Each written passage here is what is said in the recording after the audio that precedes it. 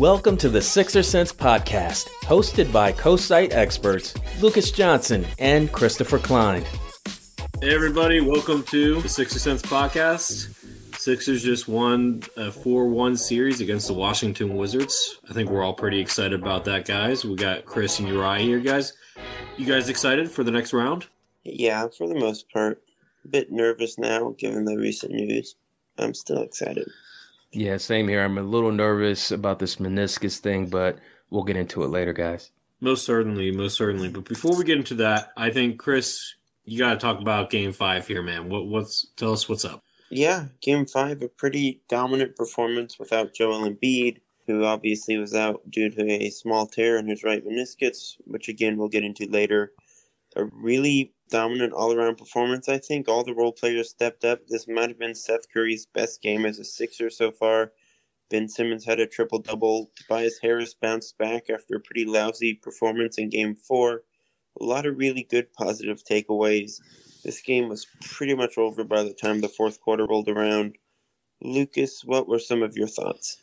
Well, my number one thought is, and this is a hot take here, next season, Tyrese Maxey will be a starter. And this game proved why he should be, because him and Ben can play together. He was a plus 14, Ben was a plus 17. Those were the two highest plus-minus scores for the Sixers in this game. They played well together. They can play off each other. Maxey had 13 points, 6 rebounds, 2 assists. Maxey's more of a scoring guard, but he can also run the pick and roll. Ben Simmons showed that he could.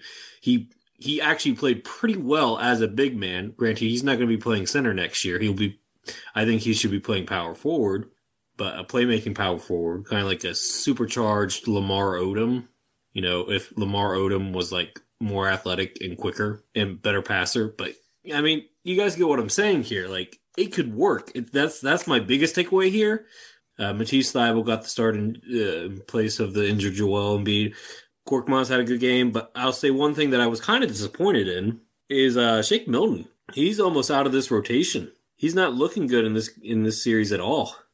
He's not, guys, and it's concerning because he was supposed to be the de facto sixth man at the beginning of the year, but now Maxey's clearly overtaken him, and he looks like a shell of his former self. Look, I think Shake pretty much is out of the rotation at this point. He played a few minutes tonight, but he's pretty clearly like number 10 when this team is healthy and going into a series against Atlanta, which is just a much stronger team than Washington. Doc is probably going to cut down his rotations at some point, and I think Shake is a pretty easy casualty there with how things have been going. Mm-hmm. You mentioned Maxey, who was really, really solid all night. Certainly looks like someone who can maybe should be in the starting 5 when Embiid is missing time if the Sixers are going to stick with this small ball group with Ben at the 5. Mm-hmm. I think Maxey has really come on in that way. And then, you know, I obviously Ben had a really strong performance. I think it was a really good series overall for him. Mm-hmm. And then Tobias, you know, Game 4 was pretty, like, again, lousy. It was just a bad night for him. 21 points on 24 shots. He looked much more like last season's Tobias than this season's Tobias. He fell into a lot of his old bad habits. So it was really nice to see him bounce back tonight with Joel off the floor. They needed that from him. Washington was pesky. They were sticking around for a lot of that first half. Mm-hmm. Oh, yeah. But, yeah, Tobias came up in a big way. Yeah, you certainly make a good point. And I think outside of Game 4, Tobias had a great first round, which is much different than what we've said about Tobias in the last 2 playoff series that he's played for the Sixers. Korkmaz outside of Game 1 had a pretty good series, too, I believe. So, I mean, I don't have major complaints.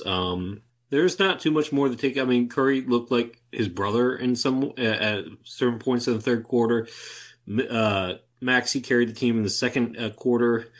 Ben, like you said, overall great game. I think the big man position where he can initiate the offense or, you know, playing 4 out with Ben obviously got him a triple-double. Him rebound, you know, being down low more, getting more rebounds. He had 2 blocks in the game, too, which was great. Would like to see more games like that from Ben, being, irritant with the shot blocking. But yeah, no, I mean, it was a good way to cap the series. I mean, George Hill only had 2 points, but 14 minutes, 2 points. I mean, I would like a little bit more from Hill, but they didn't need it in this game, so not going to complain there. Let's talk about the players as a series overall, but we're going to talk about what grades we give individual players. So, Uri, go ahead and take it over for us, man. Sure. So, out of the 5 games that the Sixers played the Washington Wizards, I have a list of names, all players that are from the Sixers. We'll start with the bench players, go to the starters, and we'll start off with George Hill. Lucas, what do you give him for a grade for the series? I'll give him a B. Solid veteran, steady hand in the second unit. I like it. Could hit some timely shots, not overly aggressive. I would have liked a little bit more, but, solid B.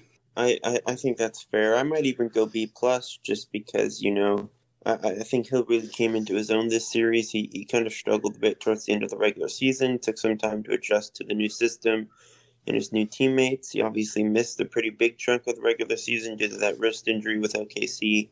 I really think he came into his own this series. He had his best game as a Sixer yet in Game 4. Obviously, that was a loss, but he was not the reason they lost. So I might even go B+, because I think he was pretty much their most reliable bench player for a lot of this series. Okay, so George Hill did pretty decent with his debut playoff series with the Sixers. Let's go to Shake Milton. D. He's looking like he doesn't have any confidence like he did last year. Shots aren't falling. He's not competing on the defensive end. He was out of the rotation basically, as Chris said, by the end of the series. And it just doesn't look like he has it right now. Whether it's mental or if he's dealing with injury, we don't know. But it's clear that he needs to gather himself this offseason. Yeah, I mean, I think D's a little kind, Lucas. I just give him an F. Like, he didn't do anything. I don't. As a teacher, I feel bad giving kids Fs. I have to give him a D for at least trying. He started the series as the Sixers' number 1 bench piece and ended it playing like 3 minutes and pretty much looking like the 12th man. So I don't really know if you can give him anything other than an F. So now we go to the Turkish sensation, Furkan Korkmaz. What grade did we give him? I would feel confident giving him a solid B if it wasn't for Game 1. I'm going to give him a B-, just because that Game 1 he did not produce, but overall, I think he had a solid, if not a slightly. I think B is fine with B-. Yeah, I'll go B-. Yeah, I think that's fair. I'll say B- too. All right, let's move on to Mike Scott. Lucas? Mike Scott, D-. Has to be D-. I don't think I need to explain myself. D- is a solid one. Yeah. I'm being kind. Yeah, look, Scott, he didn't really play much. He had that 16 minutes in Game 4. Had a few minutes in Game 5. It's not really fair to knock him. I don't think he was really much of a presence at all this series, but, a D seems fine, but really more of an incomplete than a solid grade. Okay, now let's go to the backup center, and that's no one other than Dwight Howard. This was tough. If it wasn't for this game, he'd also get a D for me, but because of this game and he bounced back, I'm going to give him a C-. Overall, he just looked outmatched by the 3-man rotation that the Wizards had, but he stepped up a big way in this Game 5, so that jumps him up to a C- for me. Yeah, I can go C-. I'll give you that one. I like how he protected the rim tonight. I knew he was going to have to step up and fill that role better than the last game, and he did. So good for Howard. All right, my main man, Matisse. Lucas, what do we give Matisse Thybulle?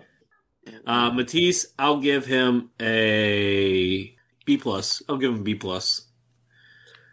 Yeah, I think B's fair. Obviously, he had a really special game, too, with 5 steals and 4 blocks in 19 minutes.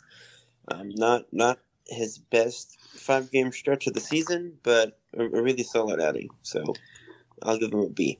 Okay. All right, now let's go to the starting lineup. Let's go with Danny Green. B+. I think for the most part, he hit his shots. I don't think this game was particularly great with him hitting his shots, if I remember correctly, but So yeah, I think B plus is fair for Danny Green, especially in that game. What was it, game 3, where he hit 5 3-pointers in the first half? Yeah, no, it's Danny Green. Danny Green is a B plus in my opinion. Love Danny Green. Thought he was great in this series. I think B plus is a fair grade. All right, let's go to Steph Curry. Oop, I'm sorry. Actually, I'm not sorry. He played like Steph Curry tonight, but let's go with Seth Curry. Ooh, this one's hard because I wasn't overly impressed prior to this game. You know what? I'll give him a B plus just because of this game. B plus. Yeah, I'll say B. A really solid stretch. Nothing terribly special until this evening in Game 5, but not a bad series by any stretch. I thought he did his job fairly well. He had some big shots in other games. So I think a B is a pretty solid way to go. All right, excellent. Now let's go to the Sixers' big three. Yes, I did say big three. You and that big 3, man. I'm telling you, it is a big three. You may not like it, but let's go with Tobias Harris. Ooh, that's a tough one. I'm going to say A minus. Game 4 was horrendous, but outside of Game 4, I mean, he was, I think prior to this game, he was still averaging 24 points a game in this series. And he was doing it pretty efficiently outside of Game 4, so I think Tobias getting an A minus is more than fair. He stepped up his game in this first round now. He needs to do it moving forward, but his scoring game was on point. Yeah, I mean, we're grading on a curve. I got to hand out some A's at some point, so I think A minus is a pretty fair for Tobias. Obviously, Game 4 was a bit of an oddity, but he had 37 in Game 1, and it was really by far his best playoff series, obviously, as a Sixer so far, so a lot to like. Chris is hard to please. I tell you, Lucas, unless the player's name is B-Ball Paul, he's not really giving out many A's. Or Poku. Don't forget about Poku. Yeah. Or Raul Neto. Chris, Yeah. well, what grade would you give Raul? A plus. Oh, Yeah, boy. Of course. Okay. Of course. All right, now we go to the team's most, polarizing player. He made his foul shots tonight. Thank God. We don't have to talk about it. But Ben Simmons, Lucas, what grade do you give him? You know what? I'll also give him an A minus. Actually, no. I'll take that back. I'll give him an A. I think he played on. Game 4 was weird and Game 1 was weird in terms of scoring, but how he impacted the game every other way is beyond important. So yeah, I think a solid A is good. If he had more triple doubles or more 20-point or 19 to 20-point games, I think it'd be an A plus. But I think an A is a fair grade considering how else he impacts the game. Yeah, I'll go A minus. But wow, really solid series all around. It's not a bad grade by any stretch. Played some really important defense on Bradley Beal. Obviously, had some great playmaking moments. Really strong effort in Game 5. Obviously, a triple-double to help close things out. He was by far the best player on the floor in this evening's game. I think Game 4 he was probably a lot better than people gave him credit for. Obviously, the foul trouble sucked, but A minus. And last but not least, the man himself, the process, Joel Embiid. I think this was pretty simple. It's A plus. Yeah, he was the best player in the series by a pretty solid stretch. If I'm grading on a curve, it's an A plus. Obviously, the injury sucks. Foul trouble in Game 1. He still had 30 points, though. Set a playoff career high with 36 in Game 3. Not a lot to complain about from what we did see from him. So even though it's a little bit incomplete, missed some time there at the end, I'll give him my one and only A plus. What curve are you grading on? That's what I want to know. What curve are you grading on? The Chris Klein curve. The Chris Klein curve. Yes. You're going to have to explain that someday. But I think it's time to talk about. Speaking of the big man, I think we have something to talk about him, right? Yeah, I'm an arts major, so don't ask me to explain the math. But we're going to talk about Joel now. Obviously, pretty big bummer. Went down in the first quarter of Game 4 with an apparent, it looked like a injury to the tailbone at first, but upon further review, you could see his right knee buckle a little bit. Took the Sixers a while to go through some tests due to some transportation issues getting back home after Game 4, but it turns out it's a torn right meniscus. It's It's apparently a very small tear. They're optimistic that he can play again in this series. Kyle Neubeck did some great reporting that I suggest everyone go read. It seems like the possible variations in terms of outcomes for this injury is pretty wide. There's a chance he's able to come back and play at close to or at full strength and finish out the postseason. There's a chance that it could get worse and they end up shutting him down. Or there's a chance that it's somewhere in between, where it's a day-to-day thing. Some nights he's going to be better than others.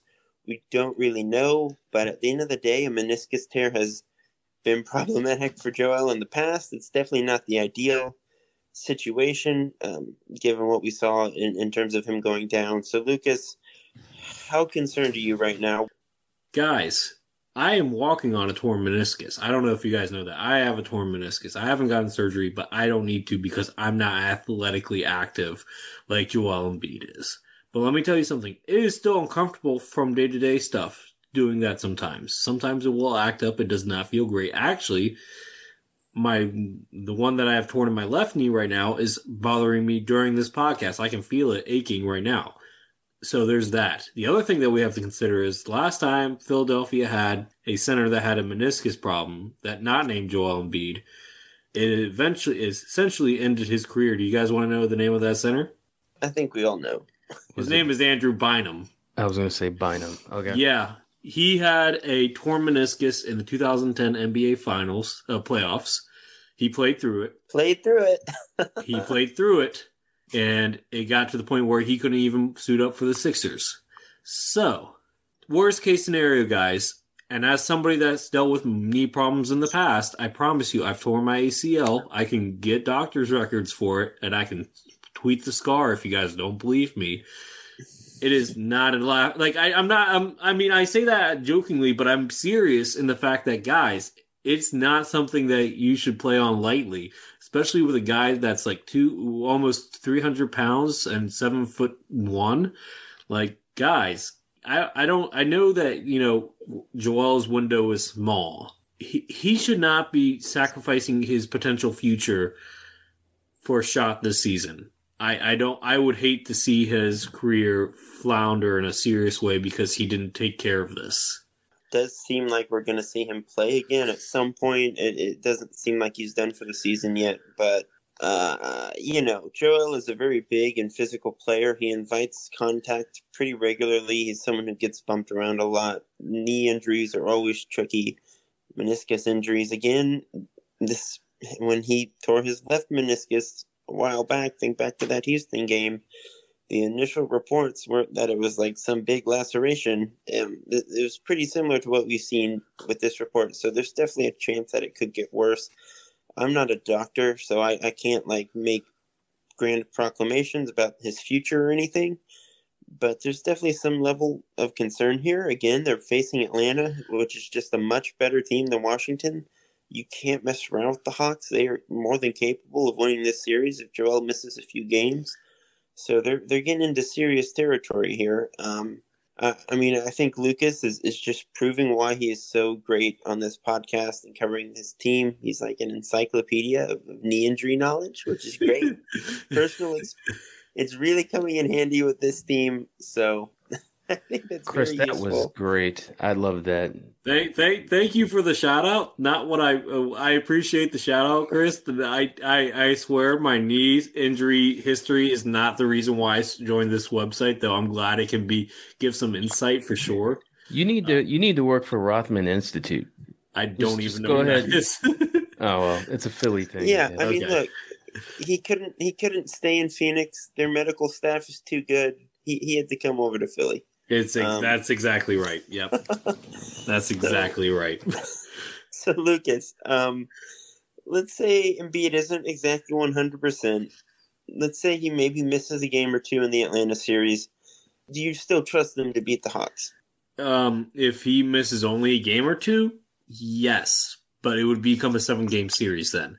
But if he misses more than 2 games, then they're not. I honestly don't. I don't think Sixers have enough center depth to deal with it.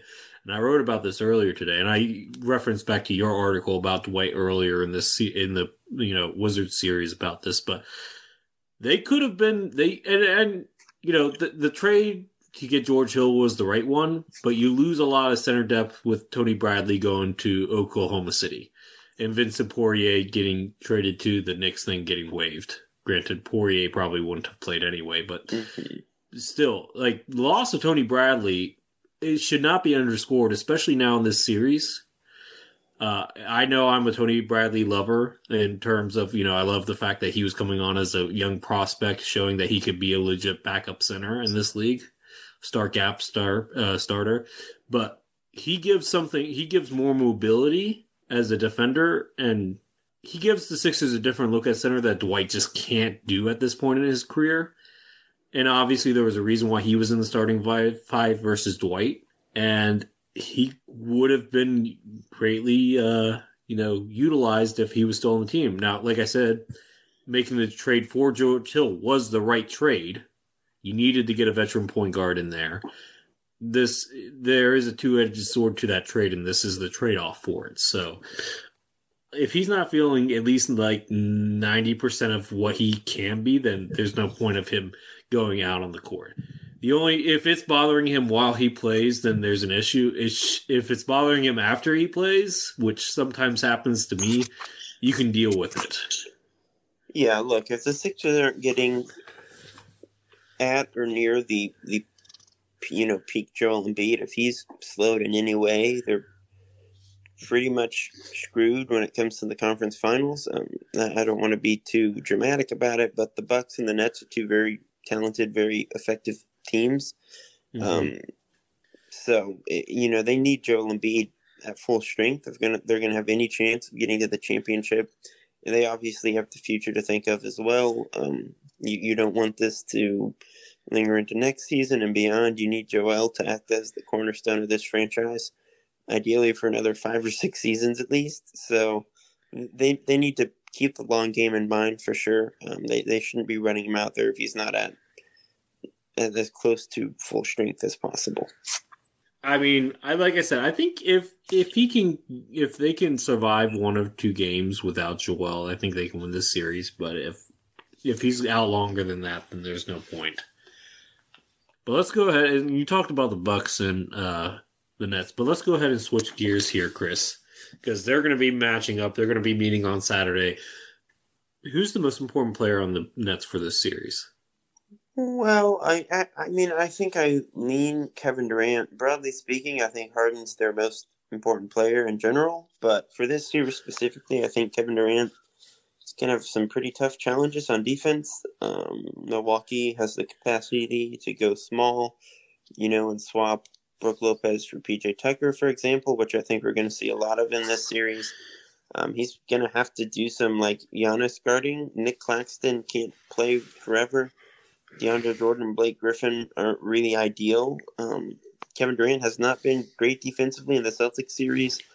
I'm interested to see how he holds up in this specific matchup. I think he'll be fine offensively. That's obviously pretty much never a problem with Kevin Durant, but how the Nets defense holds up, and more specifically how he holds up against such a physical potential matchup is really interesting to me. It's interesting because I do think the offense for Kevin Durant will be challenged more than ever because of Giannis.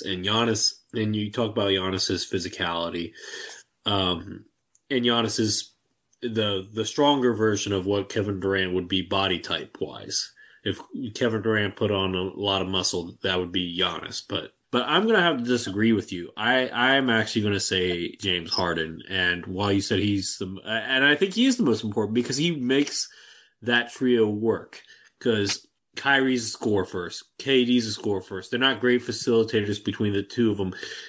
I think having a playmaker like Harden is very important, and making sure that he can, facilitate well and score at his own pace will be key. And that brings me to my second point: is who's Milwaukee's most important player? Well, it's easy to say Giannis, right? He's always the most important player. There's really no doubt there. But I do think Drew Holiday is going to have to really prove his mettle in this series. He's going to spend a lot of time on James Harden and Kyrie, and probably on KD at points too. He's going to be all over the place for that defense.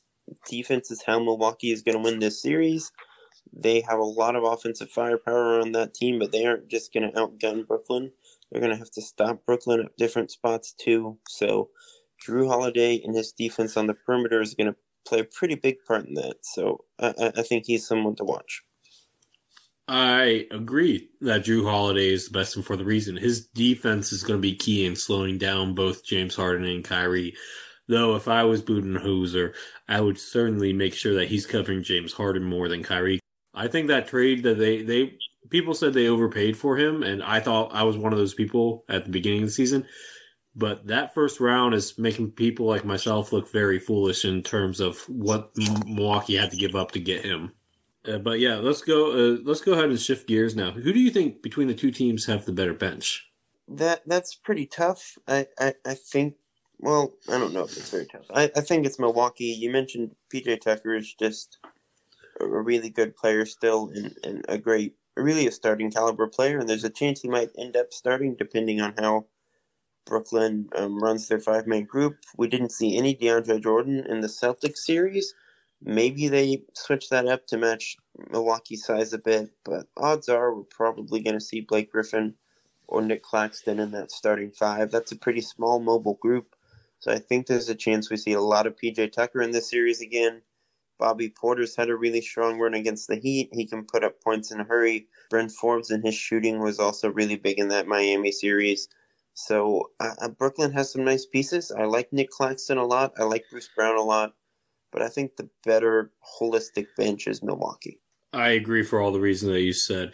Now, if the Nets for some reason had Blake Griffin coming off the bench, then it would be a closer conversation. But Bryn Forbes has been going off during the playoffs, and then you also have guys like you said, Bobby Portis, who can light it up any given night. PJ Tucker, like you said, starting caliber guy. Yeah, so their starting shooting guard is out. I'll be interested to see how they address that in this upcoming series. But overall, yeah, I would say the Bucks have clearly the better bench. They're the deeper team by far. They're probably one of the deeper teams in the playoffs still. But let's go and talk about the coaches now. Who do you think is the better coach between Steve Nash and Mike Budenholzer? This is a tough one because we don't really have much on Steve Nash yet. He's only been there for a season. Obviously, he has a ton of great basketball minds behind him on the bench. You know, Mike D'Antoni, Jacques Vaughn, Ime Udoka, who used to be with Philly. So he has some great guys on that bench. I think he's proven himself to be a pretty capable and adaptable coach. But Mike Budenholzer has only coached good teams pretty much since he stepped into the league. He led the Hawks to 60 wins. He has led the Bucks to 2 1 seeds in a row before this season. Obviously, the playoffs have been a bit of a challenge to this point, but he's clearly made an effort to adapt this season and to put more versatility and more adaptability into that group. I think he's really just a proven coach at this point, so I honestly might lean towards Mike Budenholzer. I'm going to have to say the same. I think Budenholzer is the clear choice. We don't know what Steve Nash can do with a team now loaded with superstars, now with a full, almost a star-studded, supporting cast on the coaching ranks too, because Mike D'Antoni has been one of the better coaches in the NBA. He was in the running for the Sixers head coaching gig before it was ultimately given to Doc Rivers. As you said, Udoka has been a long-standing standard as a coach. And then you have Jacques Vaughn, who is a very respected coach among players. He was in the running for that Nets job before it was ultimately given to Steve Nash. Steve Nash, obviously one of the best point guards in NBA history. I would say top 10 of all time, or maybe top 5, depending on what you value in a point guard. But at the end of the day, we don't know what his X's and O's look like outside of, having superstars and having a guy like D'Antoni behind him. We just don't know. And we do know what we have in Mike Budenholzer. So I'm going to go Budenholzer as well. Predictions wise, who do you have coming out of this series? Well, I'll probably end up just sticking with my prediction from before the playoffs, but I do think this is going to be really an interesting test for Brooklyn. Their defense is not very good. Again, they're pretty much playing without a true center at this point. Nick Claxton coming off the bench is a center per se, but they're a very small group. They don't really have the best defensive fundamentals as a team either. They're kind of lax on that end, or at least they were in the Celtics series. It's hard for me to pick against the Nets, so I'll say Brooklyn in 7. Yeah, I'm going to say Brooklyn in 7 too, but I would not be surprised if the Bucks pull the upset because I think they're that good defensively and they're showing a lot more diversity on offense in that Miami Heat series. So I'm going to say Nets, but I wouldn't be surprised if the Bucks come out of this either. So yeah, that's how I feel about it. But you're right, it is your time to shine yet again, my friend. Okay, our midweek poll question was about Joel Embiid. And on the Sixers Sense Twitter site and Facebook site, we asked people, should Joel Embiid play again before getting surgery on his torn meniscus? And out of 454 votes, 68% of people said yes, and 32% said no. So, Lucas, what's your feeling on that? Poor shame, Sixers fans, poor shame. He has a window. It's not going to close after this season, especially if he takes care of this knee injury now. It could close after the season if he doesn't and it gets worse. My answer is clearly no, he should not play again until after he gets his knee fixed. Well, look, I mean, I'm not one to question the doctors who have trained their whole life to analyze these things. If they say he's good to go and that he can play on it and they're confident in that, I mean, far be it for me to say no. Obviously, it's been a bit foolhardy in the past to say, yeah, I trust the Sixers medical staff. That hasn't always worked out with respect to Embiid and meniscuses. But if they think he's good to go, I guess you got to try it. I know he's going to want to play for sure. You got to protect him from himself in a way. But if there's any sign at all that it's getting worse or that it's really starting to flare up and cause problems, then you got to shut him down. I'm going to say this. The medical staff in Boston said it was okay for Isaiah Thomas to play on his hip. Well, they did say it's a minor tear. I understand that. Minor. And then they said at the time that Isaiah Thomas only had a hip strain. Yeah, well, so I mean, I'm just saying, like, I don't always trust NBA medical staffs. The only one I trust is the one in Phoenix, even though they couldn't fix me. That was a joke, of course, but yeah. Doctors make mistakes sometimes, but we are also podcasters sitting in our house. We aren't there in the X-ray room. We don't know the exact situation, so it's hard for us to say with any real certainty. But I mean, obviously, the general sentiment is they just need to be careful. He's their prized asset in every way possible. So protect him from himself and protect him from that knee injury. Just an abundance of caution is absolutely the way to go. One person did chime in and leave a comment, even though it's just a yes or no poll question. Someone said it's now or never. That's what someone said. And I felt that sense of urgency.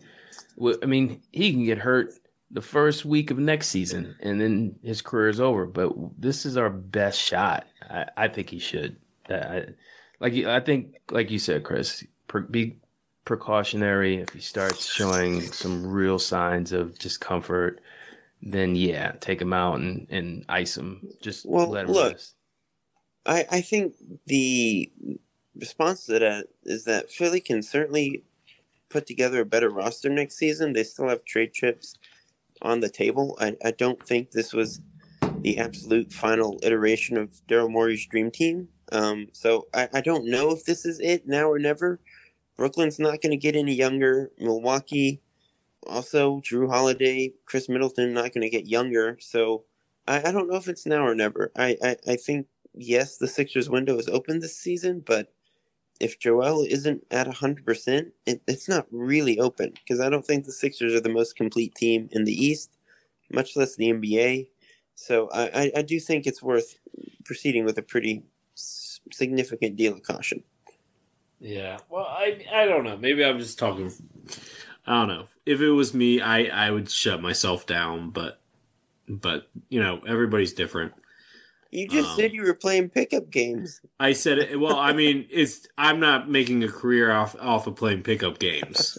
I'm making a career teaching children. There's a big difference.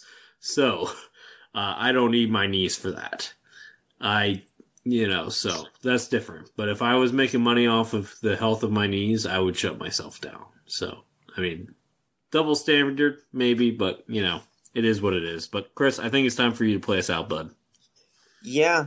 Look, guys, second round of the playoffs is coming up. We're going to have a lot of exciting content here in the near future.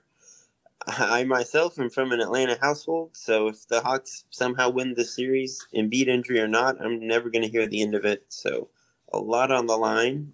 Some very exciting podcasts coming up in the near future. Some more guests, some playoff basketball, obviously. And to all our listeners, thanks again for tuning in to yet another episode of the podcast. Please leave a review wherever you're listening. Give us 5 stars if you can. We really would appreciate it. It would help us out a lot. Let us know your thoughts. Let us know what you want us to talk about, what we can do better, what we've done well, all that stuff. We would really appreciate it. And we will talk to y'all early next week.